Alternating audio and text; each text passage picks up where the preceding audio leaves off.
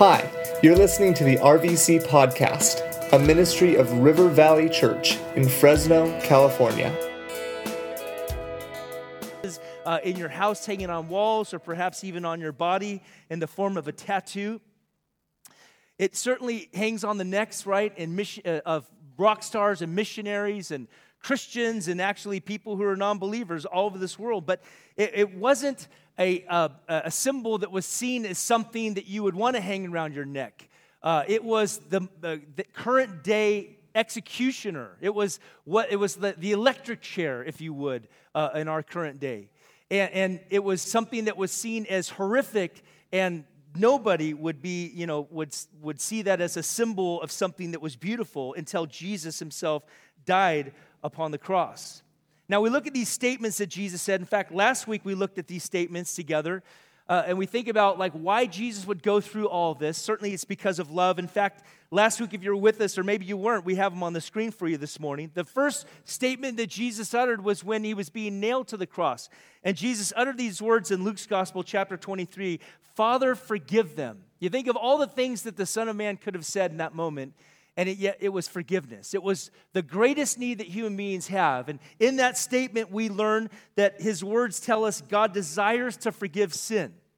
The reason why Christ came was to take away the sins of the world. And it was there that Jesus uttered these words that, again, lets us know that he does desire to forgive sin. Father, forgive them, for they know not what they do.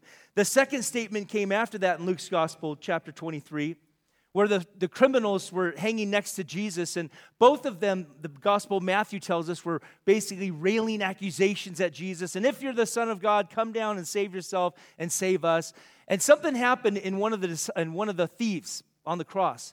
He actually began to defend Jesus, and he looked at the other guy who was hanging, saying, "Hey, listen, you and I both deserve to die, but Jesus is innocent." And then he looked at Jesus and he said, "Lord, remember me when you come into your kingdom." He knew enough that Jesus was more than a man, that he was innocent, that he had a kingdom, and he was Lord. And Jesus looked at that man and says, "Today I tell you, you shall be with me in paradise." That was the second statement that Jesus made. And it lets us know that God desires that humanity would be in heaven with him, and that there's no person too far for God to reach. When you think about inviting someone to Easter, I had friends of mine in high school that I would have thought well, I'll give it to them, but they're probably going to roll it up and, put some fancy tobacco in it, my friends in high school. And yet, it just blows me away to think about some of the guys that I was friends with, BC days before I came to Christ, how one by one the Lord just started snatching them and picking them out and saving them. And in fact, one guy, I remember seeing him at People's Church on a Sunday night. I'm like, man, he's here to cause trouble. And he gets up and I'm like, oh, here he goes. GL's going to get whacked. And he goes down sobbing like a baby and receive Jesus Christ. You think about that. There's no person beyond God's reach. You think about that thief on the cross. It really tells us about God's grace, that there's no one beyond God's reach, and there's nothing that you and I could do to actually earn that promised, that gift of eternal life and the promise of heaven. That was the second statement that Jesus made. The first two were really about his deity, who he was as God. The third we talked about last Sunday was who he is as a human. As he looked at his mother and he looked at John, the disciple, next to his mother's, she saw him naked and shamed before the world that would crucify the Prince of Life. And Jesus looked at his mother and said, "Woman, behold your son." And he looked at John and said, "Son, behold your mother." And it says from that day that John took Mary into his household and took care of her until she died. And it wasn't because, the reason why was because Jesus' own siblings, Mary and Joseph, had children after Jesus was born. They were non-believers. They didn't believe. In fact, so it was really Jesus saying, man, I care what's going to happen to this woman in the rest of her life. And I love that even on the cross, even with the weight of sin upon his shoulders, that Jesus was demonstrating care for the here and now. And his words really do tell us that he cares about our everyday lives. Now, during that moment when Jesus was on the cross, the Gospel of Matthew, chapter 27, which you turned to with me, it tells us something unique that had taken place. In verse 45, and we get the fourth statement from the cross. It says in verse 45, "Now from the 6th hour, there was darkness over all the land until the 9th hour." So from about noon till about 3 p.m. And it says, and about the 9th hour, Jesus cried out with a loud voice, saying, Eli, Eli, lema sabachthani. That is, my God, why have you forsaken me? Now, Jesus quoted from the book of Psalms. David was the writer of the majority of the Psalms, and we learn in the New Testament, not only was he this worship leader who wrote all these great songs that children of Israel would sing about God and declare their faith and their trust in him, but he was also a prophet.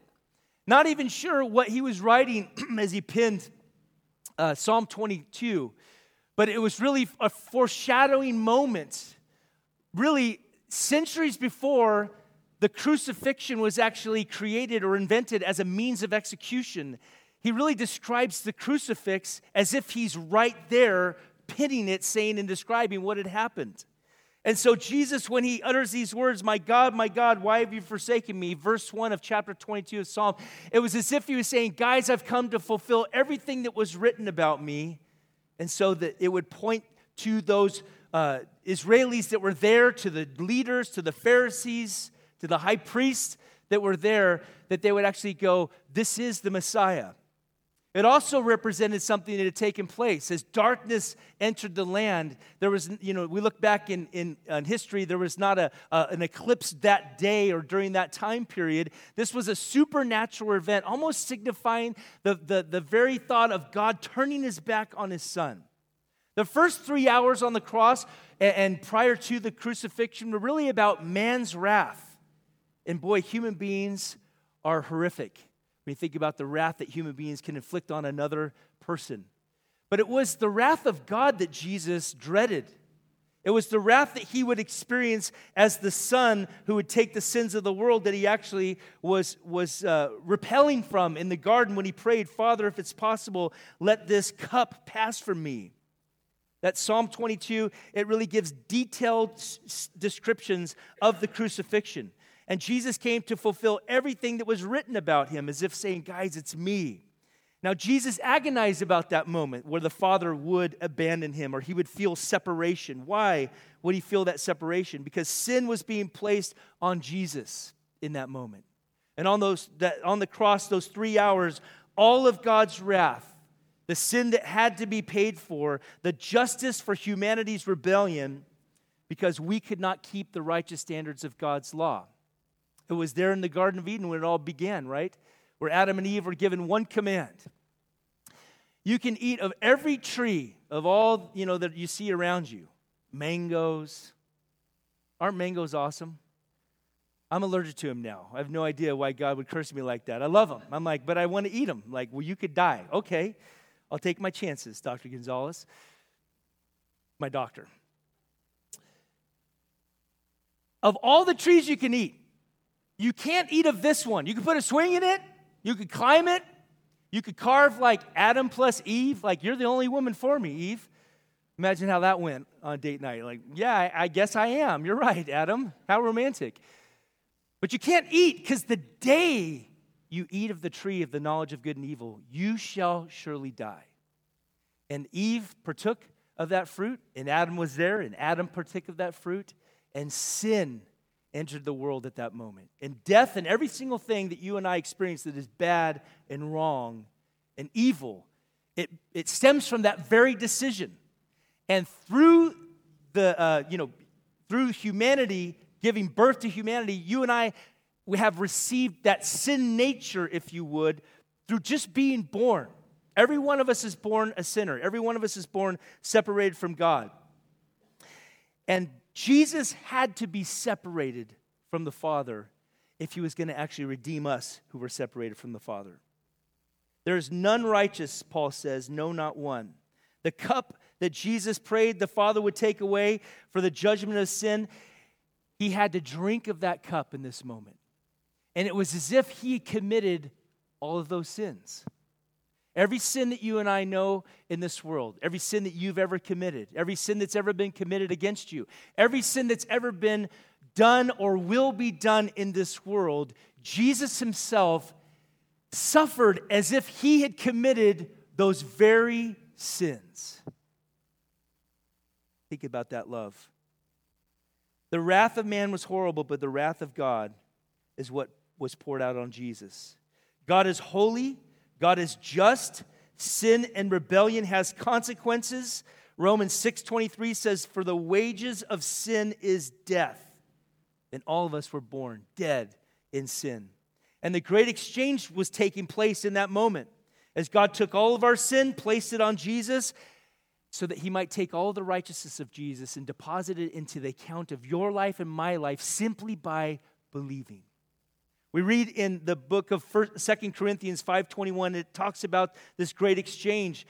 Paul writes, "For God made Christ, who never sinned, to be the offering for our sins so that we could be made right with God through Christ."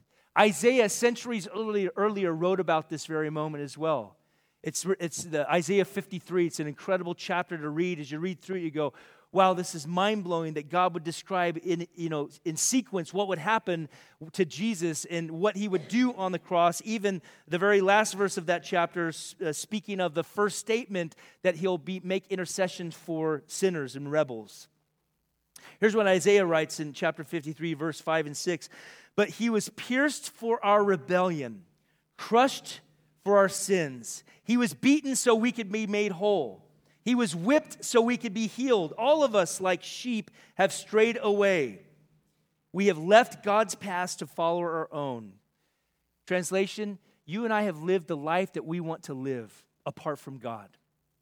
He describes us as sheep and human beings as sheep, and we've just done whatever we want to do in life. And notice what God says in the last verse.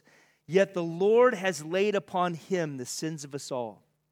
God accepted his sacrifice as a payment for the sins of the world. You think about what Jesus uttered earlier the day before when he said the words in the Gospel of John, "There's no greater love than this, that one should lay their lives down for their friends." And what incredible picture it was when Jesus laid his life down for us. His words reveal his love for us, that he would take away our sins so that he would be forsaken so that you and I could be accepted. That was the fourth statement that Jesus made at the 9th hour, about 3 p.m. The next one comes in the Gospel of John. So you want to make a right-hand turn to the Gospel of John. It says this in verse 28, the fifth statement. It says in verse 28, "After this, Jesus, knowing that all was now finished, he said," to fulfill the scriptures, "I thirst." A jar of sour wine stood there, so they put a sponge full of the sour wine on a hyssop branch and held it to his mouth. The fifth statement is, "I thirst." Again, fulfillment of Psalm 69, also in Psalm 22, verse 15. David, writing of the suffering Messiah on the cross, he says, "My strength is dried up like a sun-baked clay. My tongue sticks to the roof of my mouth. You have laid me in the dust and left me for dead." You think about all the loss of fluid that Jesus experienced. You know, last week we touched on the fact that, the crucifixion was pretty horrific. The Roman soldiers would actually take what they call the flagellum, which was, it had a wooden handle and it had leather strips. And inside that leather strips, they would embed metal or bone, something sharp, so that when they would, lay that criminal's back open and they would, strip him bare, and they would just begin to beat on him, that literally chunks of flesh would be removed. Some medical doctors and scientists have studied the crucifixion and other crucifixions and said that you literally could have put your hands on his back and you could have felt his vital organs. Can you imagine the blood loss? You imagine the fluid loss hanging there out on the cross? There is no, those little packs that you have, a little water, to make it, last a little longer. He was completely parched. He says these words, "I thirst," to fulfill Scripture. He was really suffering physically. Jesus lived, gang, a life that you and I live as human beings. He experienced life as we know it. He did get physically thirsty. And yet we see in Scripture thirst actually as a metaphor for something that you and I also feel internally at the soul level. By the way, how many, you ever just oh my gosh, I'm dying of thirst, right? Did anyone grow up playing soccer in the Fresno or Clovis community? Soccer's hey, let's start when it's Gehenna outside, 115. Air quality's like, purple haze, you know what I mean? Listen, I grew up in the 70s playing soccer. They didn't have like some superintendent saying, hey, there's a light breeze outside, better shut down all the practices. At Fresno Unified, it was like a nuclear holocaust, no big deal. You guys get out there and play, right? We've got games to play. You'd just be out there running, and then someone knucklehead would screw the whole thing up for us, and they're like, all right, take another lap. You're just like, oh, man, I hope you break your collarbone this year. It's like dying of thirst. Do you know that feeling internally also? Where we mistake what we're really craving. We say, man, I'm just so thirsty for my soul to be satisfied. Some commentators and scholars believe that Jesus literally felt for the first time that soul-level thirst that you and I have known from birth. I thirst. And Jesus thirsted so that you and I could actually be fulfilled. As he was separate from the Father, he felt the cravings perhaps that you and I feel for longing for relationship ultimately that is God. We feel it. We crave things. We are never satisfied. We never have enough. And Jesus Christ, when he uttered those words, I thirst, it was as if he would thirst so that you and I never would have to for the rest of our lives. We were made for God. You were made for God. If you're wondering why life doesn't seem like it's all working out, it's because you're running away from the one who actually has life eternal to give to you and soul satisfaction. Even Jesus speaking to the woman at the well, he said to her, if you drink this water, you will thirst again. But if you drink of the water that I give you, you will never thirst again. She said, sir, let me get this water, right?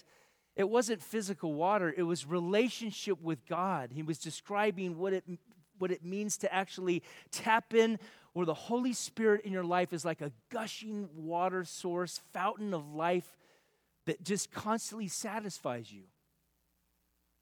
And that's exactly what Jesus came to give us. It was St. Augustine who said these words, for thyself thou hast made us, and our hearts are restless until they find their rest in thee. We live in a world that tells you and I pursue pleasure, money, power, but it never is enough.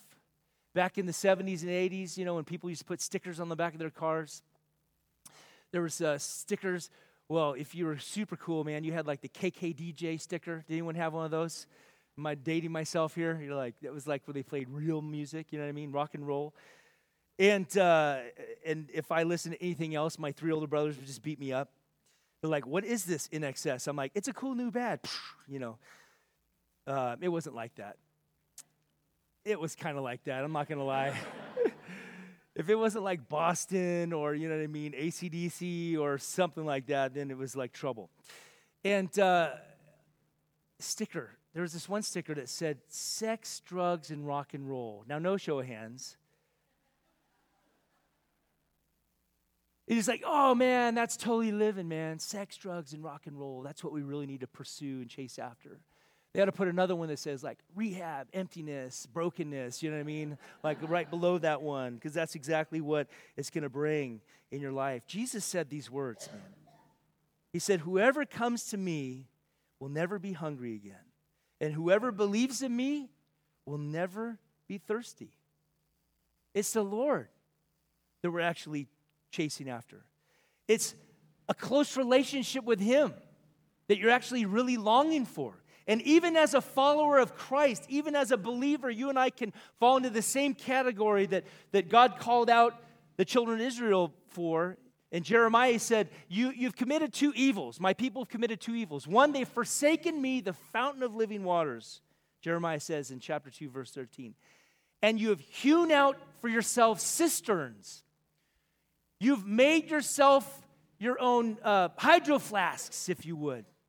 But they have holes in them. You're forsaking me. I'm the living water. I'm what you're chasing after. I'm what you need at the soul level.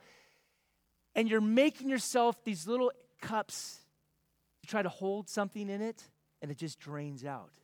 And Christians can fall in that same category. You start chasing after stuff. David writes in Psalm 42 a perfect description. It was as if, David man, he had time to just spend with God out in nature. And he's the keeper of the sheep for his family, being the youngest son. He had to do all the dirty work. But it was those moments that he was out in nature where he would actually discover so much about God. You read through Psalm 19, and it is, the heavens declare the glory of God. How jacked up would David be if he had an iPhone? You know what I mean?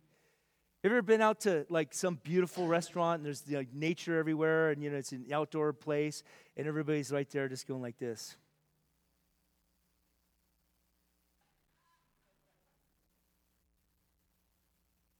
We ought to just burn these and throw them away.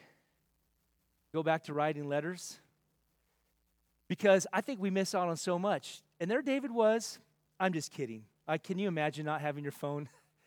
Like, who are you going to envy if you don't have Instagram in your life? You know what I mean?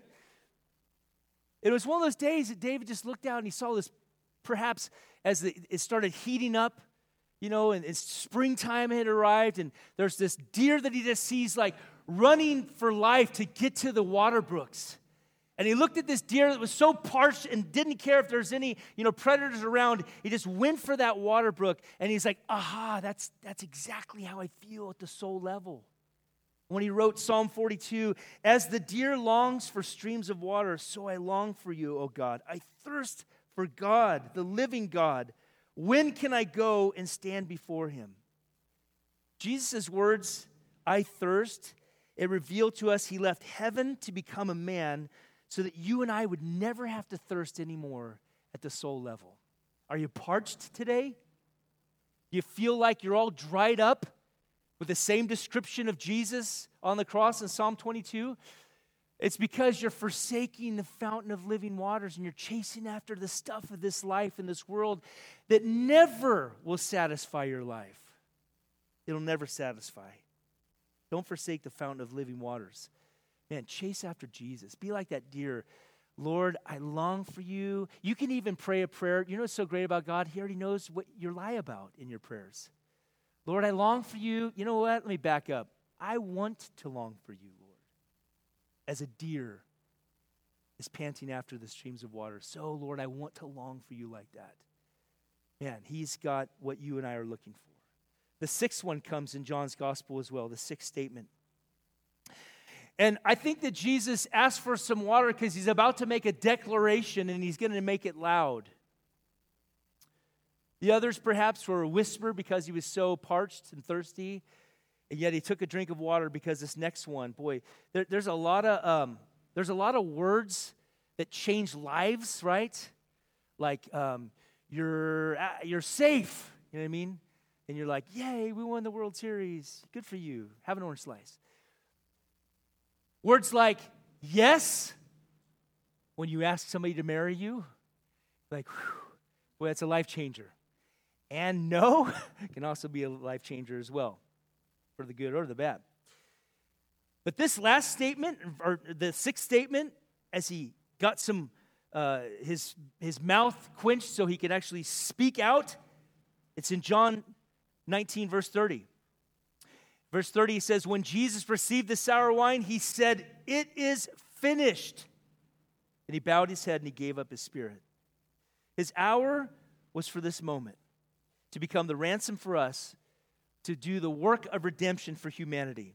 This was not a cry of defeat. Do not think of Jesus saying, it is finished. It was a cry of victory, that it was all accomplished for humanity. All the work the Father had done for him, or given to him to do, he had accomplished it. It was all finished.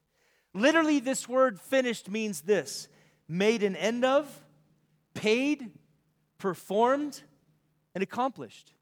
You think about what was ended, our sin and guilt. What was paid, the price of redemption. What was performed was the righteous requirements of the law. And what was accomplished was salvation for humankind is now available.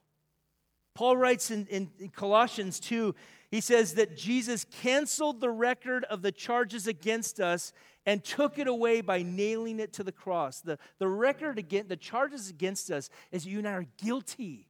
We've all broken God's commands. When someone asks you, if you're talking to someone about Jesus and like, hey, have you, spending time examining like who Jesus is and what he did for us on the cross and where are you at with God and stuff like that. And they say things like, well, I try to keep the 10 Commandments. You go like, well, how you doing so far with that? Like 10 Commandments. Well, what is one of the commandments? Well, thou shalt not murder. Oh, that's interesting. You haven't killed anybody. No. Well, Jesus tells us that it's not just the letter of the law, but the spirit behind the law. Have you ever hated someone in your heart? Well, yeah, everybody hates somebody. Oh, wrong answer. You know what that means? You've broken God's commands. You're probably a liar too, right? And you've probably broken all 10 commands. Have you ever put anyone above God? Have you ever coveted your neighbor's stuff? Have you ever gotten a brand new Apple product for Christmas? Has that ever happened to you?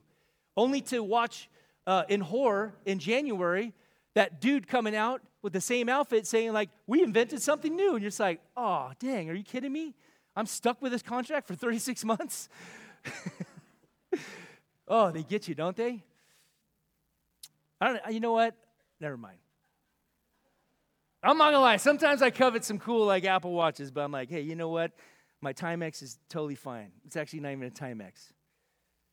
This is a Seiko. It doesn't take a licking and keep on ticking. It's broken, actually. It doesn't keep time well. It is finished. The prophecy is all accomplished. We're guilty. We've broken God's commands. The law reveals our sinfulness and our need for a Savior. And now it was done. The work was over. And now what you need to do is believe. He offers life to all who would come to him. There's no work that you can add to the work of Jesus. When he said it is finished, salvation now comes, and it always came by grace and not works. If you're saved today, it's because of God's grace. It's not because you're good. It's not because you tried harder. It's not because you've offered to God something. That brings relief to us. I read a statement that Pastor Chuck Smith, the SoCal pastor who's now with the Lord, he said this about this particular statement Jesus made. It is finished. He said, it brings relief from my failures and my struggles to be good. You know what you can do this morning? Just rest.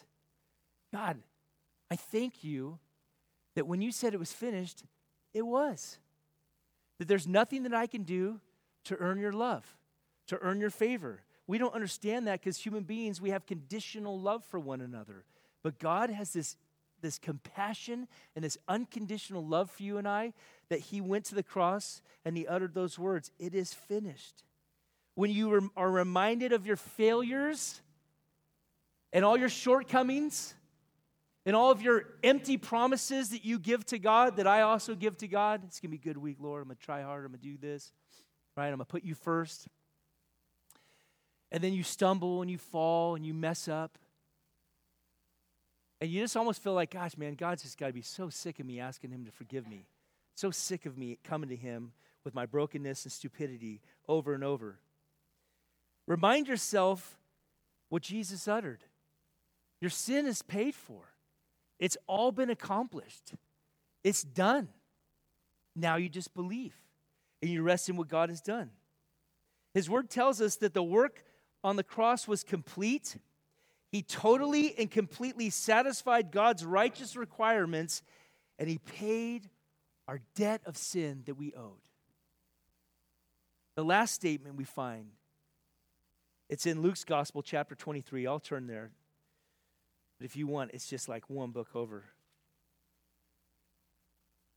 Or if you have a cool iPhone watch to say, hey, Siri, can you take me to Luke's Gospel, chapter 23?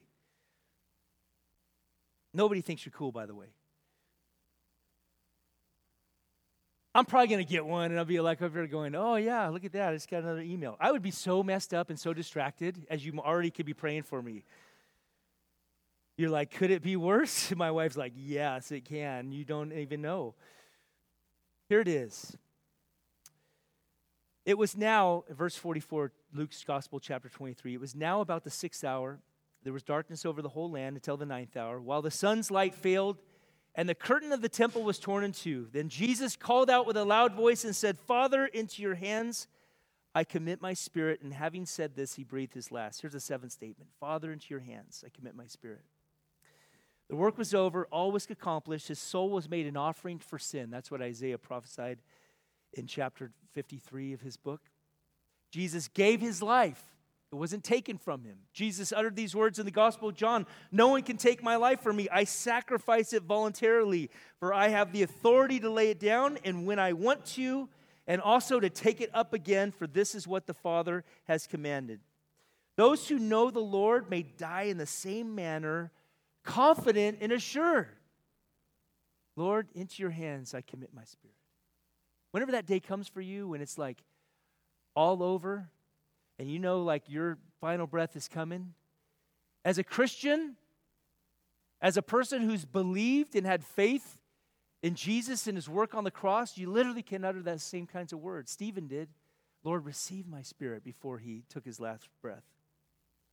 Jesus died. And when he said those words, it tells us in Luke's gospel that, and history records that in the temple there was a curtain that was torn from the very top to the bottom.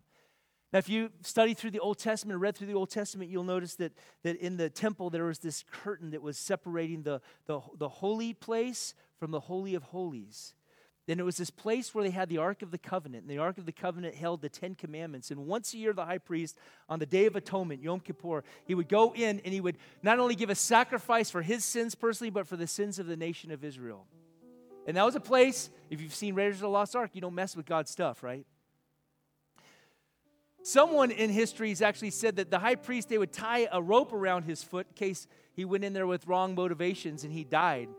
You going to go get him? No, I ain't getting him. Just start pulling him out. Because everyone understood God's presence is holy. He's holy. We're sinful. We have no ability to connect with him. They would have to bring a sacrifice. And those sacrifices all pointed to an ultimate sacrifice, Jesus, the Lamb of God, John the Baptist said, who takes away the sins of the world. And when he died, God gave us a symbol saying, hey, my presence is no longer off limits to sinners like you. I've made a way for human beings to now be in contact with a holy God. And it was ripped from the top to the bottom. And it was significant that now we have this opportunity now to have a relationship with God, to enter into God's presence. His words, Father, into your hands I commit my spirit. His words tell us that access now has been granted to God through him. That blows me away. In all of our shortcomings, all of our sins, all of our good intentions that never fully work out, he loves me. He loves you. And he still longs for you to draw near to him and experience that life change of connection and knowledge of God and fellowship with God, so that you would have a soul that is satisfied all the days of your journey on this earth. The work of redemption is complete. We're going to sing a song this morning. What can wash away my sin?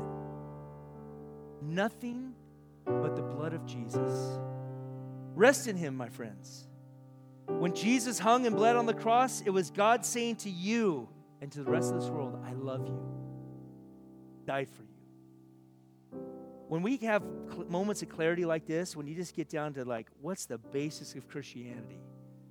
It's God became a man so that he could live a life none of us could live, ultimately to lay his life down for you, my friends, so that you could not live your life parched, chasing after everything else, but you could actually finally have satisfaction.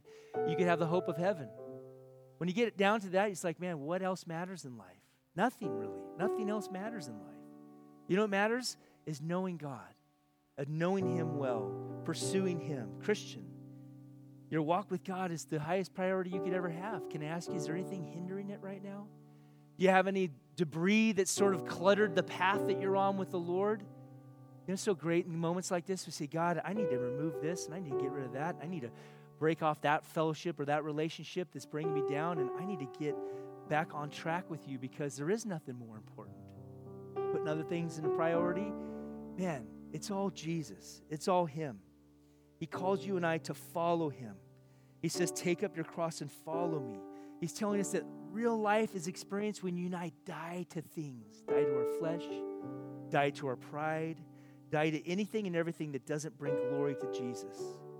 There's an old hymn when I survey the wondrous cross, there's a phrase in that hymn where the writer pins this: were the whole realm of nature mine, that were a present far too small.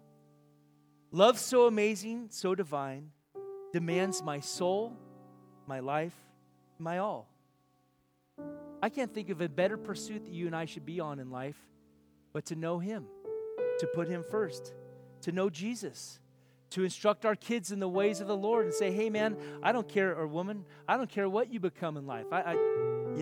Chase after all your dreams. But can I just tell you, if you don't put Jesus first, none of those dreams you accomplish will ever satisfy your life. Knowing God, knowing Him personally. You know what else matters when we come down to moments like this? Is who's in our life that doesn't know Jesus right now? Who are you praying for? Who are you inviting to join us at one of our services next weekend, or the weekend after, or the weekend after that? I can't think of any other cause that you and I would live for other than to be a missionary for the kingdom of God, saying, I can't take any of this stuff. Well, you can't take your Apple Watch with you to heaven. Shocker. You know what you can take? Your walk with God. You could take people with you. Who do you want to see with you by your side, worshiping the King of Kings for all eternity? You think, man, I can't imagine them not having this life. Pray for them this morning.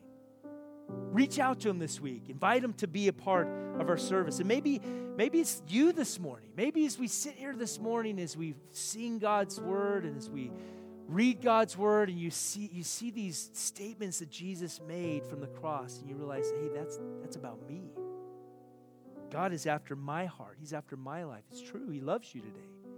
But He will not force His way into your life. There's an old picture you may have seen of Jesus outside of a house, knocking on the door of that house.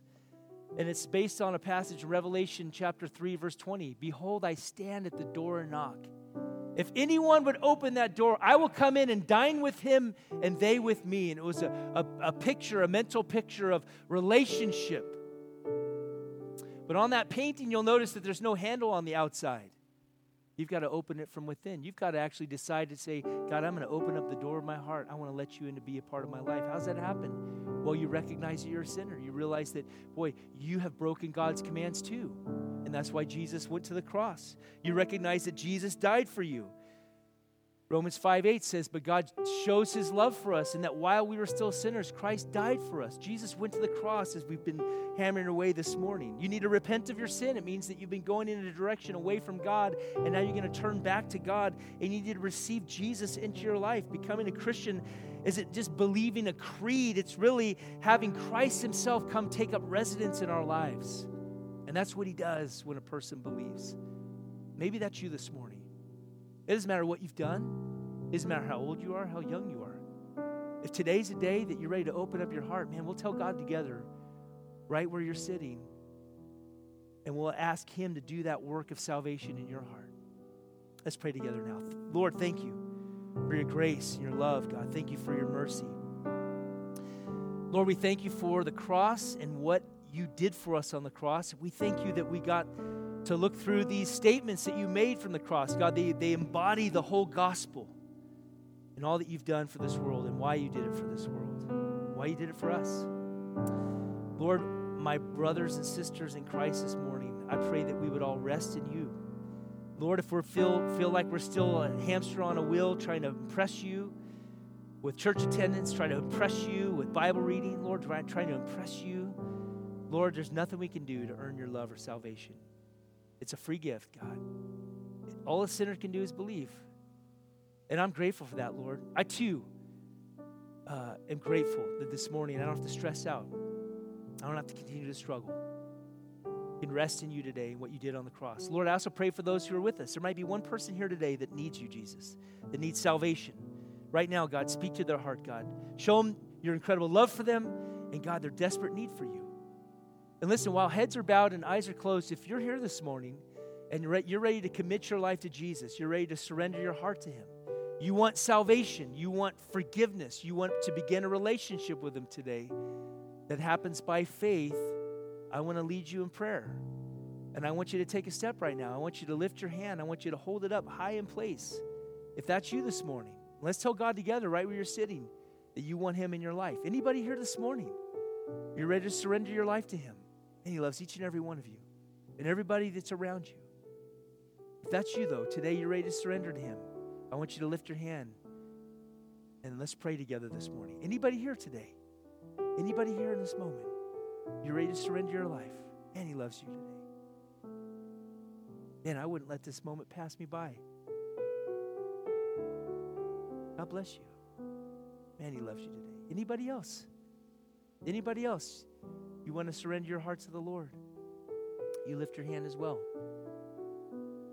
Listen, those that just raise their hands and acknowledge that they want Jesus, I'm going to pray a prayer up here, and pray it in your heart and ask God to do that work of salvation in your life.